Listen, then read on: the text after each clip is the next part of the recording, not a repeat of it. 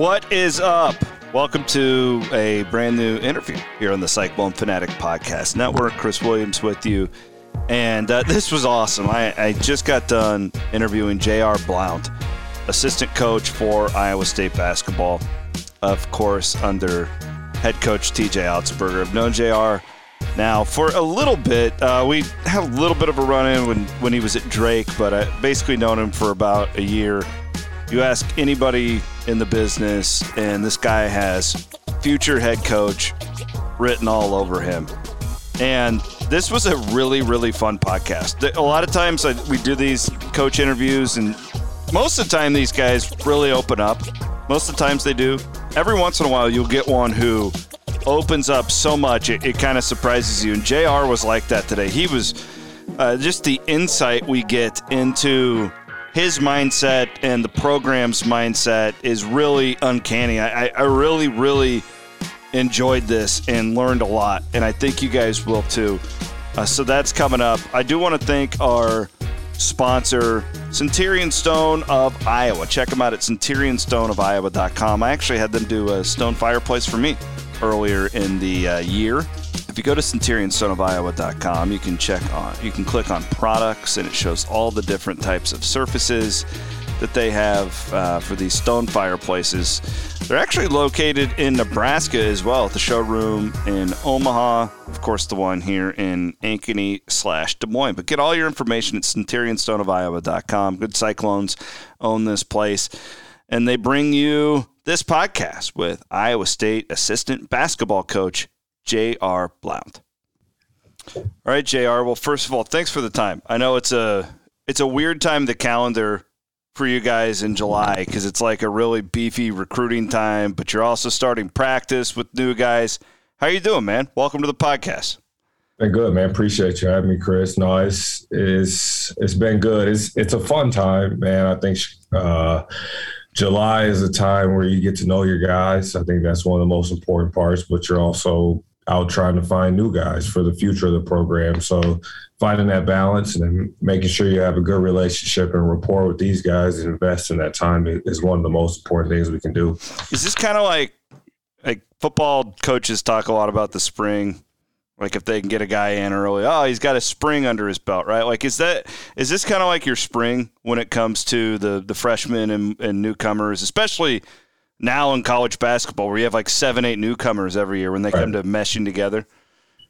No, definitely. Yeah. Especially for like you said, the new guys, but the freshmen, they have no idea of the intensity, the physicality, the level of, competitiveness that's in practice. So getting that first couple weeks out of them is just kind of like, oh, okay. Like, and then they're realizing like, hey, I can't do this. I can't survive. And then, even the newcomers that come up a level, realizing that this isn't the level that they played at before. There's just more physicality. There's more length. There's a lot of different attributes out there that kind of, are more challenging. So, them all kind of figuring it out and us building a team camaraderie is probably most important right now.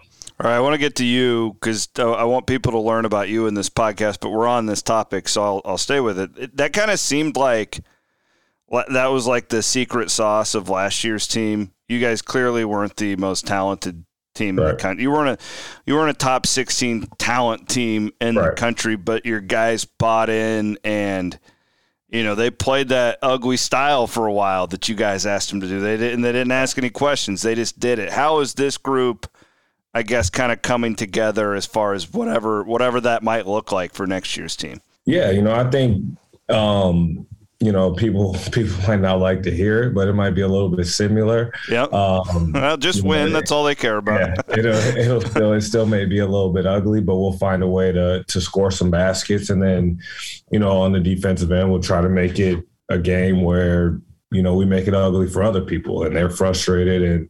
And these guys have bought in, I would say, even more than the last group where we've had guys come in and we were able to bring in, some veteran guys like Jaron and Shun who have already played for 4 years, and obviously Gabe being in that mix and being a leader, but then also the younger guys coming in kind of with almost an attitude of like, well, hey, it worked last year, so why would we even fight it?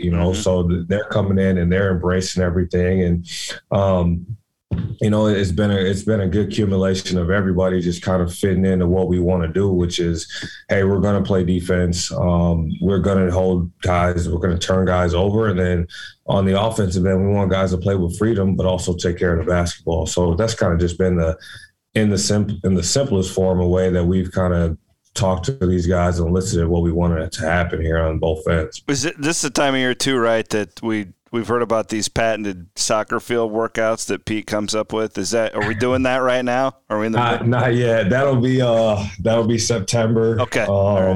Right when they get back. But yeah, Pete will get after them. We'll get out there pretty early, and I think that it just builds kind of that kind of bond and that team togetherness that you can talk about those things when you're in the trenches in January, February, March, as you can look back on those things as something to remember. All right. So I want to talk to you about like the recruiting world and all that, but I want to give everybody a baseline as to who you are, where you come from. I did a profile on you in March, and if you're listening to this, I'll tag that with this on social media so you guys can go back and read that about JR if you'd like to. But you're a Milwaukee guy. You have an illustrious college career.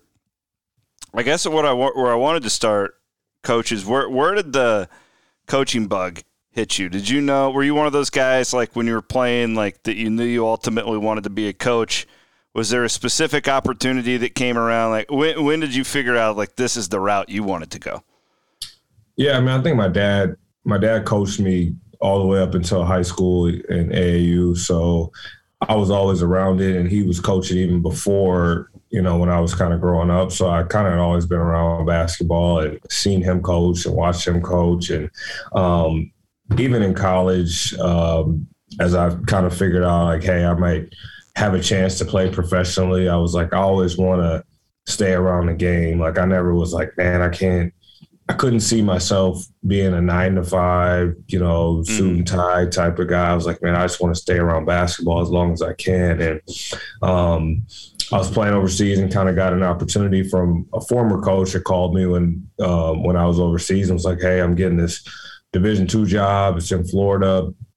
Would you have any interest if you're not going to play next year? And I was just like, hey, that sounds good. I was getting married, so I was like, hey, that sounds really good. And I was interested, and I just literally practiced every day. I did everything besides playing the games, and I still kind of got my fix there. And then I was like, I really like this coaching thing too. So it was good for me. And I knew kind of from an early age that I just wanted to stay around basketball because that's what I had a passion and love for.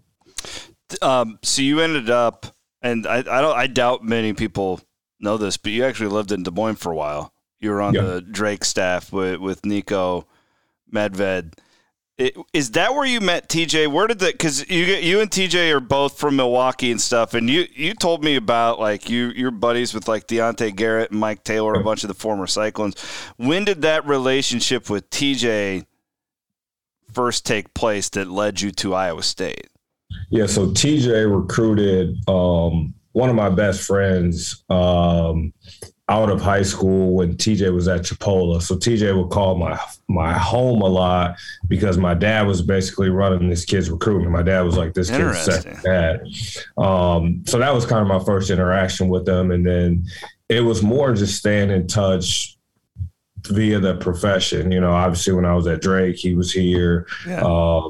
TJ really helped me get the Drake job. He may not even remember this, but I remember texting him when I was at St. Leo Division II, and he knew Ray Giacoletti, who was the head coach at Drake at the time. And he was like, hey, I just saw Ray on the road. Like, I was just trying to get the ops job. And, he was just like, stay after it and do all that stuff. So he was always somebody that was looking to help me, and we stayed in touch through the profession. And then obviously when I was at Colorado State, he was in the league at UNLV, so we would see each other twice a year.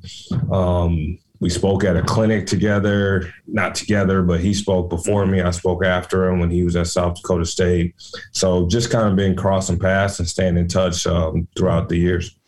Did that's like was he like a relentless recruiter back then? Like, do you remember, like, man, I remember him calling all the time. Now, my buddy had horrible grades, so he was a perfect JUCO candidate. So my dad was like, TJ seems like a good guy, but he was on it. He was on it for sure. Did he get him?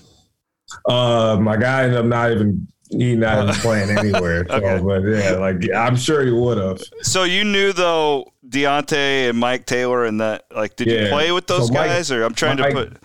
Yeah, Mike T's a year older than me. Like Mike T from right up the street from me. Like it's still amazing because I tell people all the time, like Mike T was not like he was good until his senior year of high school. Then he like blew up. Like he was having like 40, 50-point games. And he went to Marshall and we were on the same bus. I went to a private school, but I had to take the city bus, and his city bus route was the same as mine. And then I had to get on another one, but we would always see each other. And, we played AAU together against each other. And then DG's a little bit younger than me, but just remember him, and he's a great player. So I've interacted with those guys and known those guys for years. Mike T was one of the few, maybe the only guys I've covered where you could sit there. Is he going to score more points or commit more turnovers? Yeah. Mike T, wow, man, he's still hooping too. Where is he at now? I didn't know he's still playing. He's doing the big three deal. Oh wow, I didn't know that. That's cool. He's actually pretty. I don't know. I've only seen his highlights, but looks like he's still scoring efficiently. Like he always. You just never knew. It's like, oh, Kansas is in town. Taylor just scored 37. Yep. 11 turnovers, but it was a hell of a 37. He was worth the price of admission when he was. No doubt about that. All right, so I wanted to talk to you just about recruiting in general because it just seems like, I can just imagine, and you haven't been coaching for that long, a little over a decade you've been in the business, right? How different is it now compared to even like 5 years ago? Or is it still just about relationships? You just have this other stuff to navigate. How would you answer that? Yeah, I still think the center of it is about building relationships. And, you got to build intimate relationships with not only the recruit. I would say that's probably the biggest difference is, everyone has a circle now. And it's usually not just mom and dad. It's usually trainer, high school coach, brothers, trainer, whatever it may be. Like it's that seems to be, finding the right people to build a relationship with is most important. And I think this other stuff is always in play. You're talking NIL and all that stuff, and that is definitely a factor. And we're lucky enough to be at a level where we can actually be able to attribute and contribute in those ways. And I think at the mid-major level and low major, whatever you want to call it, like that's where it's going to become difficult as these kids begin to seek and search out that stuff. Like, it's like, oh man, well, I'm looking for this or I'm looking for that, as opposed to guys, 10 years ago, it was just like, man, I want to get the right fit, or I want to play at this level or that level. Like now there's so many other factors involved, but the relationship piece of what you're doing as a coach is trying to build that and make sure you establish those relationships so that stuff becomes almost in the back burner of like, yeah, I want to come to Iowa State, but here's what I may need or here's what I may look for. That's less of an issue than, hey, I'm looking for this, and okay, yeah, your school's secondary. Like you want it to be the other way around. So that's more of the battle you're kind of fighting. It's just like, hey, making sure you establish those relationships, get the kids that want to be at Iowa State, and then see if there's some supplemental things that they may ask for. Well, it's just really this is the most fascinating time I think that I've been here almost 20 years that I've seen, because it's like 3-4 months ago, if you would have asked like the normal fan, like it would have been like, we're all screwed because there's all this stuff going on and we fear the unknown and we're not a very big place, right? All that stuff. You know what I'm talking about. Yeah. But it's really interesting to me that at this point, and there's time to go, but at this point, both football and men's basketball have the highest rated recruiting classes that I've ever seen in my career here. And what it tells me is that, like, it's not going to happen every year, but it's not like impossible what you guys are trying to do. And I think it's coming at a good time, for the fans to see like, okay, world's not coming to an end. Yeah, everything's still fine. We still do the jobs that we had to do beforehand. And I think ultimately, TJ did a great job with us this offseason and guiding us is if the prospect is initially asking about NIL and that's the first conversations you're having, then it's probably not a prospect for us, so then you're able to end those conversations and delineate whether to recruit this guy or not. Like, it's like, hey man, if you're having an initial conversation, you're trying to get to know him and the kid's saying like, hey, I want to know about your NIL or I need 50,000 here or there. Like, then, we're just not going to waste our time. It's not saying the kid's right or wrong. It's just like, that's not the prospect that we want to recruit.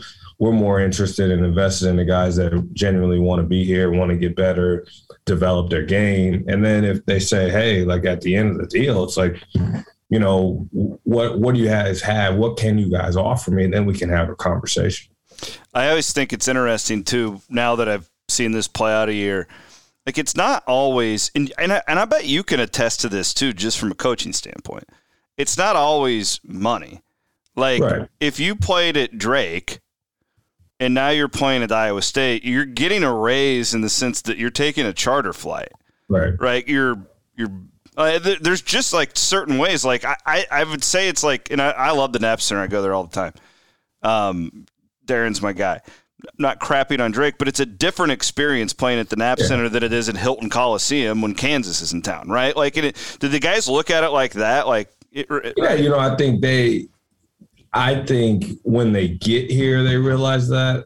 I don't think in the process they can see that. Like, but then, like you say, when you get on a plane at Drake, it was, I don't know what they're doing now, but when we were there, it was probably you had a maximum of 5 charter flights. Like, we didn't get on a commercial plane all year here, like it's just, that's what we do. It's like these guys eat full breakfast, lunch, and dinner. It's catered to them. At Drake, you had to go to the dining hall. Like, it's just, that's what it was in 2014. So, you get these different courtesies at this level. And, I think you see those things when you get here, and then you just got to find guys that appreciate that. Like, and I think that's all about recruiting. That's our job as a staff to, find out like, hey, are we recruiting the right guys? Like, if we're recruiting guys that don't care about that and that doesn't mean anything, then it's probably the wrong guy. They're probably ungrateful and they won't have that desire and passion to be here, to be at Iowa State for the right reasons. Well, my thought too, Coach, is that I'm looking at some of the guys you brought in. Jeremiah Williams, Jaron Holmes, and Oshun are the ones that come to my top of my head because I've talked to them. But these are all guys who, man, they seem mature. Yeah. Holmes, I mean, you talk to Holmes, it's like a 45-year-old man. Yeah. Right? Walk me through it, because it does, like what you're spelling out here, it doesn't seem like you guys are throwing darts at the wall here. Like, it's a very specific type of guy you're bringing in. Yeah, very, very selective, and that, again, credit to TJ is we'll pinpoint guys that, one, obviously are basketball talented, but then 2, fit how we want to act and how we want to interact on a daily basis. So guys like Jaron, like you said, like I could leave my daughters with Jaron and feel like he'll be just fine. Like, he's going to figure it out. Like, he's going to orchestrate something. He'll be in a conversation, getting them a free Happy Meal by the end of the day. Like, like he's just got that way about him. And those other 2 guys as well. Like, they're very mature, but also, can handle themselves in a way where, they're approachable and people want to talk to them and get to know them. And I think they've figured that out. They figured out the game. Like, hey, man, like, people will help them and people will go out of their way to do things for them based on the fact that they're just good guys. And, we want to bring those kind of characters in to show our fan base that, one, we can produce on the basketball court, but 2, they'll be citizens in Ames that, people will remember for years. Feels like that's a bigger deal here than it is at some places. Would you agree with that? I agree with that wholeheartedly. I think is, Jaron's probably the epitome of it. Like, he's figured it out. Like, he's just like, man, people came up to me here, or talked to me there, or I got a free sandwich here. And he's like, I wasn't even doing anything. Like, I was just talking. And I'm like, man, like, these people are invested in Cyclone basketball, football, athletics, university. Like, that's what it's about. And, they just want a good person to, be a citizen for them. So that's important for us. Obviously being good at basketball is important, but being a good person in general that represents our team is almost pertinent and very important as well. So you've had a relationship, I believe, correct me if I'm wrong, with Jeremiah Williams before he was at Temple. He's intriguing. I mean, when I look at like this year's team and I'm like, who's a guy that's kind of an X factor, he kind of feels like one to me when you look at the point guard spot. I know that they'll probably be by committee a little bit, but what are you seeing in him? I think he's an interesting prospect. Yeah, Jeremiah's a good player. I recruited him at Colorado State until I went and saw him, and he wasn't good enough. So I was like, man, I'm done with him. And we joke about it to this day. Interesting. I went to see him in Chicago at a tournament, June event tournament with his high school team, and he was horrible, like really bad. And he'll tell you, like, we actually went to the tournament this year. He was back home, and he's like, man, I still got PTSD from this tournament here. So we actually ended up taking one of his teammates, his AAU teammates, at Colorado State. But I just followed his career because I was very intrigued by him and his ability to not only rebound but pass and score. Like, he just did a lot of different things, and he was still a little raw coming out of high school. But followed him at Temple, especially his freshman year, which was a Kobe year, and they played him all the way at the point every year. And I was like, okay, like, and he did that a little bit in high school, but didn't do that in AAU. He kind of played a wing, and this past year again followed him, and just had some people that were around him saying like, hey, he may be leaving. So we kind of had an eye on him and things like that. And I knew he was a good kid just from being able to recruit him before.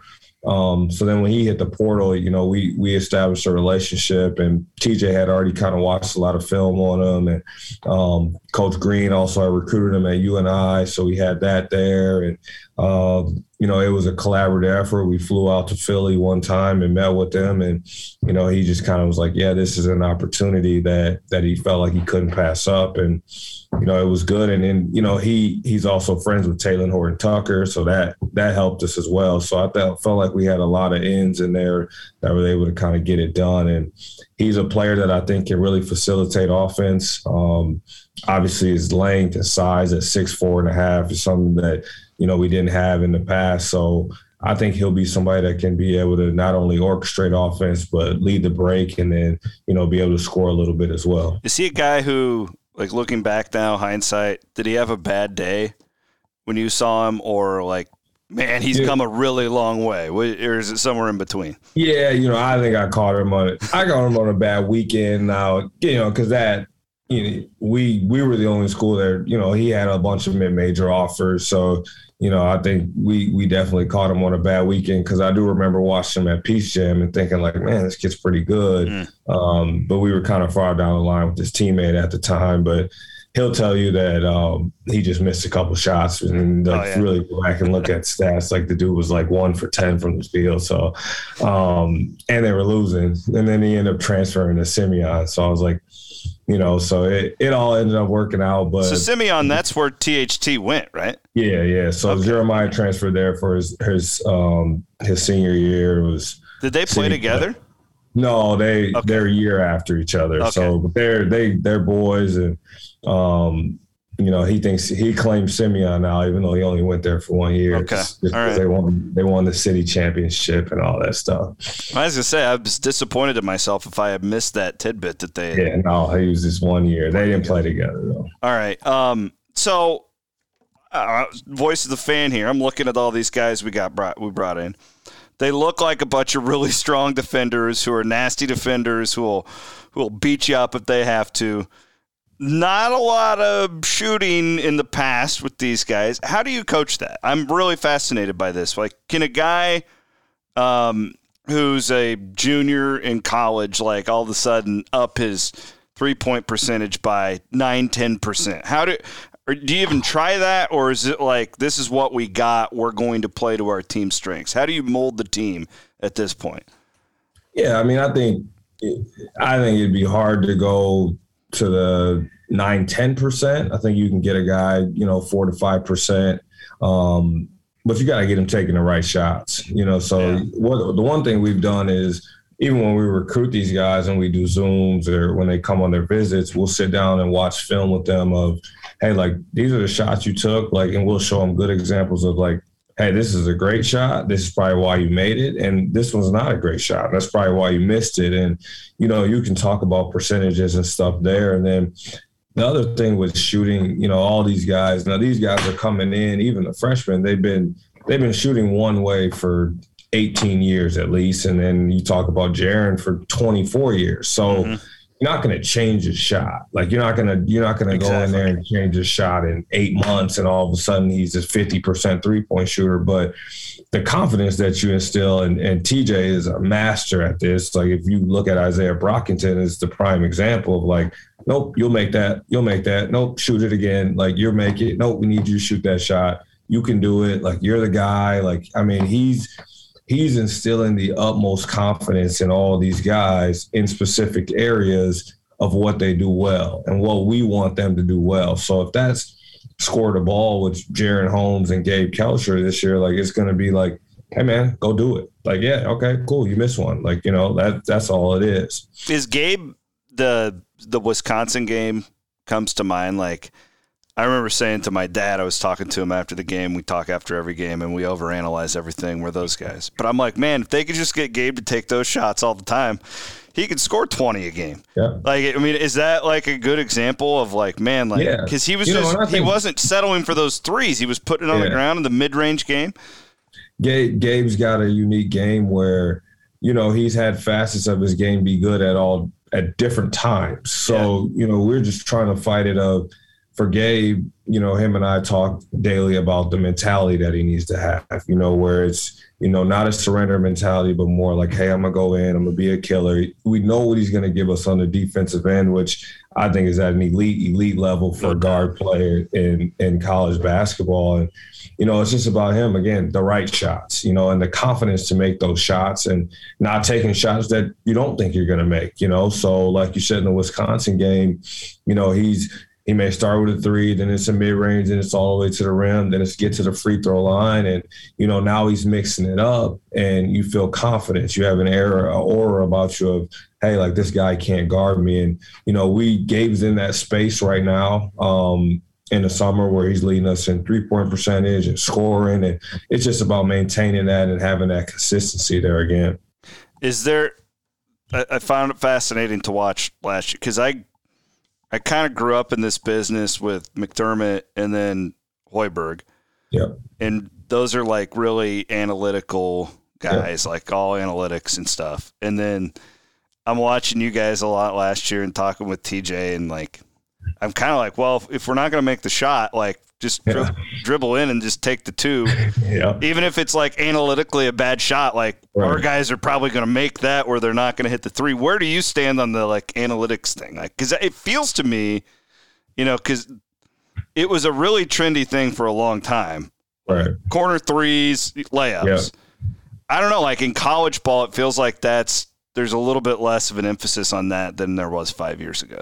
Yeah. I'm more, I guess you could say old school, or I'm like, if I have Isaiah Brockington on my team for 5 years, like I'm going to let him shoot as many mid-range jumpers as he can because I see it every day. I'm sitting there, I'm working with him. That's what he works on. He's making 200 of them every day before practice. So I'm not gonna say, hey man, you have to shoot threes because it's 2 feet better and we get one more point when I know you can shoot this at 20% higher clip. Now I still am in the sense and a little new school of like, hey man, like if you shoot a set shot better than you shoot off the dribble, which some guys do and some guys don't, then I want you taking the set shot. Then I probably want you taking a set shot that's a three because it's for better spacing. Like, but to me, it's a rhythm thing. Like guys have to prove in practice and drill work and extra individual conditioning what they're most comfortable with. And then you got to get great at it. So if you're going to take mid-range jumpers, then you got to prove to me like, hey man, this is what I work on. This is what I do. I make these shots in live play. If you can't do that, then you probably shouldn't take them, and I don't even think it's an analytics thing. I think it's just a winning basketball thing. Like, you got to do what helps us win and what's to your strength. So if that's not to your strength, then don't do it. Did Gabe in that Wisconsin game, did we stumble upon that last year, or is that like a deal where like, hey, we're going to do more of that? He definitely has that. I think with Gabe, I think it's all just about his overall confidence. I think if he does that, he's a very good shooter. I think it's just the inconsistencies that we've seen, over last year and even over the course of his career, it becomes a mental thing. And, like with him, it's just all about instilling it, having him be immensely tough so that he can make whatever shot that he feels like he takes. And, I think we'll continue to build him up and make sure he's that guy and has that mentality when he steps on the floor in November. So basketball wise, you said dad was your coach. I'm sure he's one of your answers here. Like TJ, you've got Tony Bennett. I could name off like 4 for him. Who would you say are like your biggest influences in the sport? Yeah, dad for sure. Jim Weitzel is my college coach. He's the head coach at Buffalo University now. Did he get the job after Oates left? Yep. He got it after Oates left. Okay. Yeah. Lance Randall, who's the head coach of St. Leo University, was basically my first job. He also was assistant coach at Loyola when I was there. He's probably my biggest mentor within the profession, guy that I go to, and I actually really appreciate that because most guys have a Division I coach that everyone knows about. And I could say Lance Randall, and nobody besides people in Wisconsin will know who he is. Yeah. And he's just somebody that I can go to. I feel like a great basketball mind, but even better, just like he's just a friend, like family friend, and kind of taught me how to be a dad. And he had young kids when I was working for him, and he would have them around all the time and taught me how to be a husband when I was just getting into being married. So just a lot more life lessons on top of basketball lessons, but just somebody that I know 100% I can call on for any basketball thing, offense, defense, but then also like, hey, I need relationship advice, or I need to know how to cook this thing, or how do I fix this thing? Like, he can give me whatever I need. So that's somebody that I definitely look up to. Who's your guy growing up? Who's your favorite player? Emulate your game. Kobe guy? Man. Kobe. It still doesn't even seem like real that he's gone. Crazy. But yeah, that's my guy. I will say, I'll stick it out. I'm a Russell Westbrook fan, so that's fair. He had a bad year, and I got to stay loyal to my man. Like, everybody gives me all kind of stuff every morning because we got ESPN on, and all they do is show him missing shots. And hey, man, I feel like Russ is primed for a good year right now. Man, I actually bought. I was just a sports fan of me. I was just so disgusted when KD went to the Warriors back in the day. I bought a Russ T-shirt. It's like a cartoon character of Russ. Yeah. And his OKC stuff, and I still will wear that. Well, I'll pull out the old school everyone. I like Russ. Yeah, I don't mind Russ.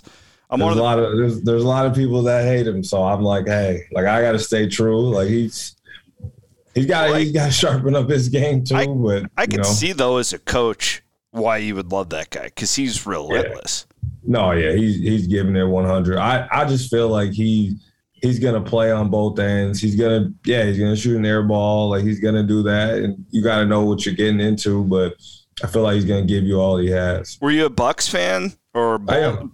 Okay. I assumed that was the case. So that was pretty cool. You get to see them win a title.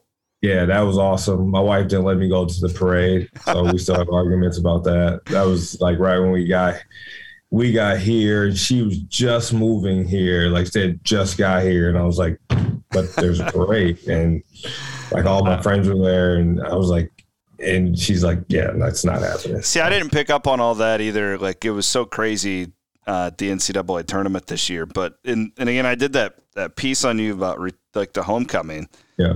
But like, if you're a big Bucks fan, like, just being in that arena. That had to be like a totally different layer to that. I mean, you think about that with you and Tyrese and TJ, like, and then beating Wisconsin like that is really kind of surreal how it all played out. It is. It's crazy because every now and then I'll think about it and, just how it all played out even from Selection Sunday. And you try not to think too far ahead, but you're like, all right, like LSU, no coach, like you probably could get that one. And, our guys were so amped up to play somebody outside of the Big 12. It's like, man, like just get us anybody else. Like, who cares? And then you're like, man, of all the seeds, of top seeds, you're like, Wisconsin's not a horrible matchup. You feel like, and I grew up Badger fan, loved them, love how they play, even though people are so cynical of it.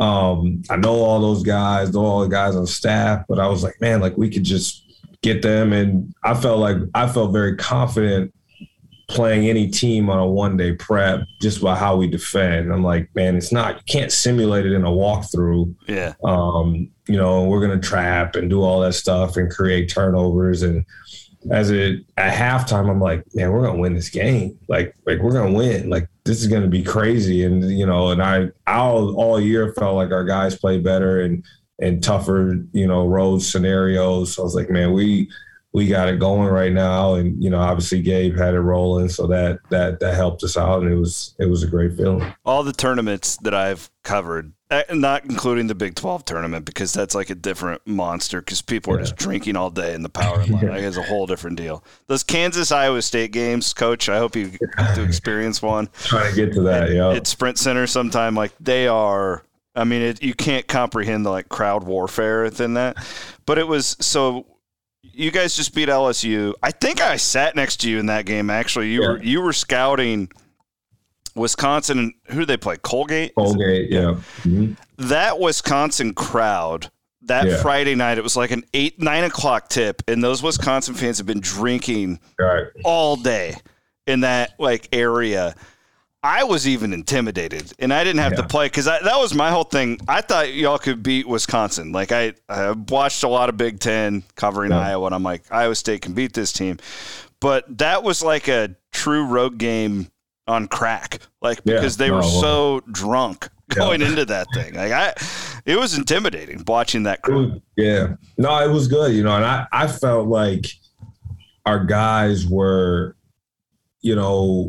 even, you play at Hilton and there's so many expectations. And, at the end of the year, we weren't playing great at home. And I just felt like, man, I was like, this is probably better for our guys. Like we're the lower seed. They're the higher seed. They're supposed to win. They supposedly got an NBA guy here. Like it was just so much built up. And, Gabe and Isaiah had so much familiarity with Wisconsin. Like, so, they're kind of I'm going over, hey, like, this is the personnel, this is what they do, blah, blah, blah. And they're kind of like chiming in, like, hey, remember, like, he's going to spin, like, he's going to do this. Hey, like, when they throw it in here, don't fall for this. Like, they played against these guys for 3 straight years. So, we felt very confident. And when I walked out there, I was like, all right, this is like a road game. Like, I think we'll be good. Like, we started off, we made some shots and, we turned them over early and everyone kept talking about how, they don't turn it over and they, our traps weren't going to work. And like, we were just filling our guys' heads up with that. Like, hey, they said you can't turn them over. Like, they said you guys can't do this, and, our guys have responded to that kind of treatment all year. So, we felt like we were kind of like, all right, let's do it. Let's do this. That sounds so much like Otzelberger. Yeah. Oh yeah. Because he's just like the perennial, like loves it when he's doubted. Like it goes back to him, as he always says, how he sucks when he was in high school and he had to create his own AAU team. And I've heard that story a million times.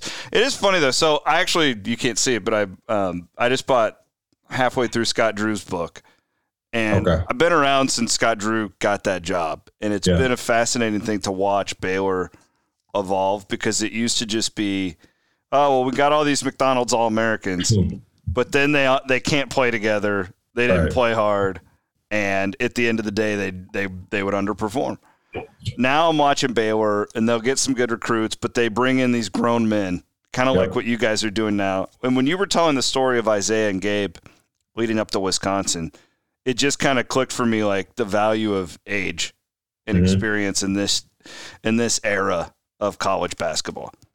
Very, very important. You know, I think you still want to have that balance of guys that get old, but you got to make sure you stay old as well. It's just guys that have been through it, you know, that have played college basketball games, that have been through practice and summers, you know, that's important too. Just making sure that you need Gabe Kelcher here because he sets the tone for Tamin Lipsey. If Tamin doesn't know how Gabe gets here at 6, and I mean, Gabe gets in the building at 5:45. Like when I'm working out, like Gabe's walking in with Jared. Like they're in here at 5:45. Like, and then they work out. They're drenched in sweat when Tamin's walking in at 6:30. So Tamin sees that, and Eli and Demarion are like, okay, this is how it's supposed to look. Because if you don't have that, you don't have those older guys setting the tone, then they'll never know.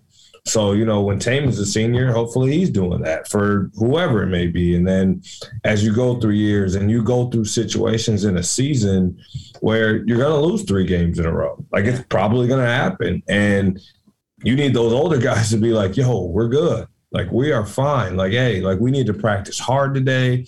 We need to get after it. You know, we need to do this and that. And the freshmen are like, okay, well, like if they say that's how we do it, that must be how it's done. And then you win 3 in a row. And, you know, the freshmen start to see the results of that. So staying old and having that experience, you know, not only on the game days, but throughout the whole process, I think is very important.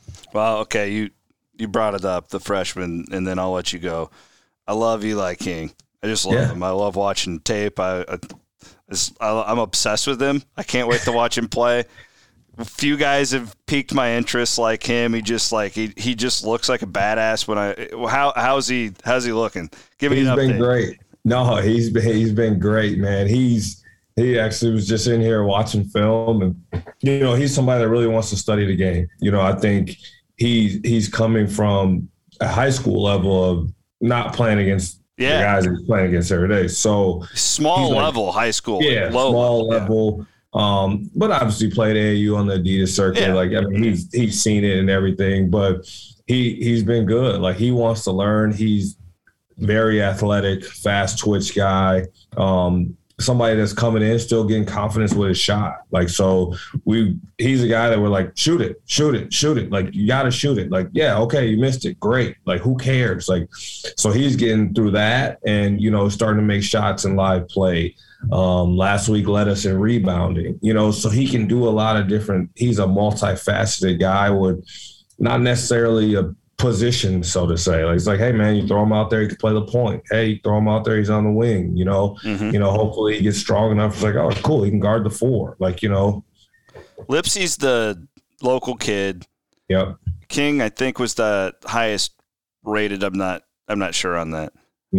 Watson feels like he might be overlooked a little bit. Like he just feels like the guy in the class that everybody. He didn't have that great AAU year where there wasn't like a ton of hype around him. But I look at him and I'm like, I ain't seen him play, but he looks like an NBA guy. I'm just staring at a guy who looks like an NBA player. What's the skinny on him? He's been I would say he's been one of the most surprising in a positive way. He is a different animal on defense, which I tell every freshman I recruit, like, that's how you get on the floor. Like, good luck coming in scoring 20 a game like you did in high school. It's probably not happening. But if you come in and you can guard, and he can really do that. Like, I mean, at a high level. And he keeps things simple, which is good for another freshman. Like, he doesn't turn the ball over. He makes open shots. He goes to the offensive glass hard. You know, I don't predict like that, but he's got the potential to play at the highest level just based on what he does, his attributes. He wants to learn the game. Like, he's got the highest ceiling probably of anybody on our team. So now we got everybody fired up. We'll see you in the Sweet 16 again. Yeah, there you go. No pressure. No pressure. Guaranteed, right? I told my wife. My wife's like, well, you said you like the team. You said you like them better than last year, so you're going to the Elite 8. Like, yeah, sure. Sign us up. This is a very real thing. I said this on my radio show and podcast a couple times. It's a blessing and a curse for you guys to go from 2-22 to the Sweet 16, because it's like the greatest turnaround in history. And then, like, But the problem is, it's like, that's really hard to do. Like, I've covered some amazingly talented, like Iowa State teams with like 6 pros on them, right, that lost in the first round. Like, it really is a crapshoot. Good luck. Good luck replicating that, Coach. People I've heard it already this summer. Like, you guys will be good. At least you lead 8. It's like, wow. I don't even know how to respond to that a lot of times. Just like, we're just going to keep trying and digging in day by day. It's what we love and hate about the NCAA tournament, though, because anything can happen, but it's also like, it really is a terrible, be one NBA guy to another. It really is a terrible way to find the best team. Oh, right. But it's super exciting. It's exciting, but it's not ideal. Not ideal. Coach, this was awesome. I hope you had as much fun as I did. We'll do I appreciate we should it. do it again great. before the season, maybe. Check on Let's him. do it. All right, brother. Thank you so much for your time. Thanks, Chris.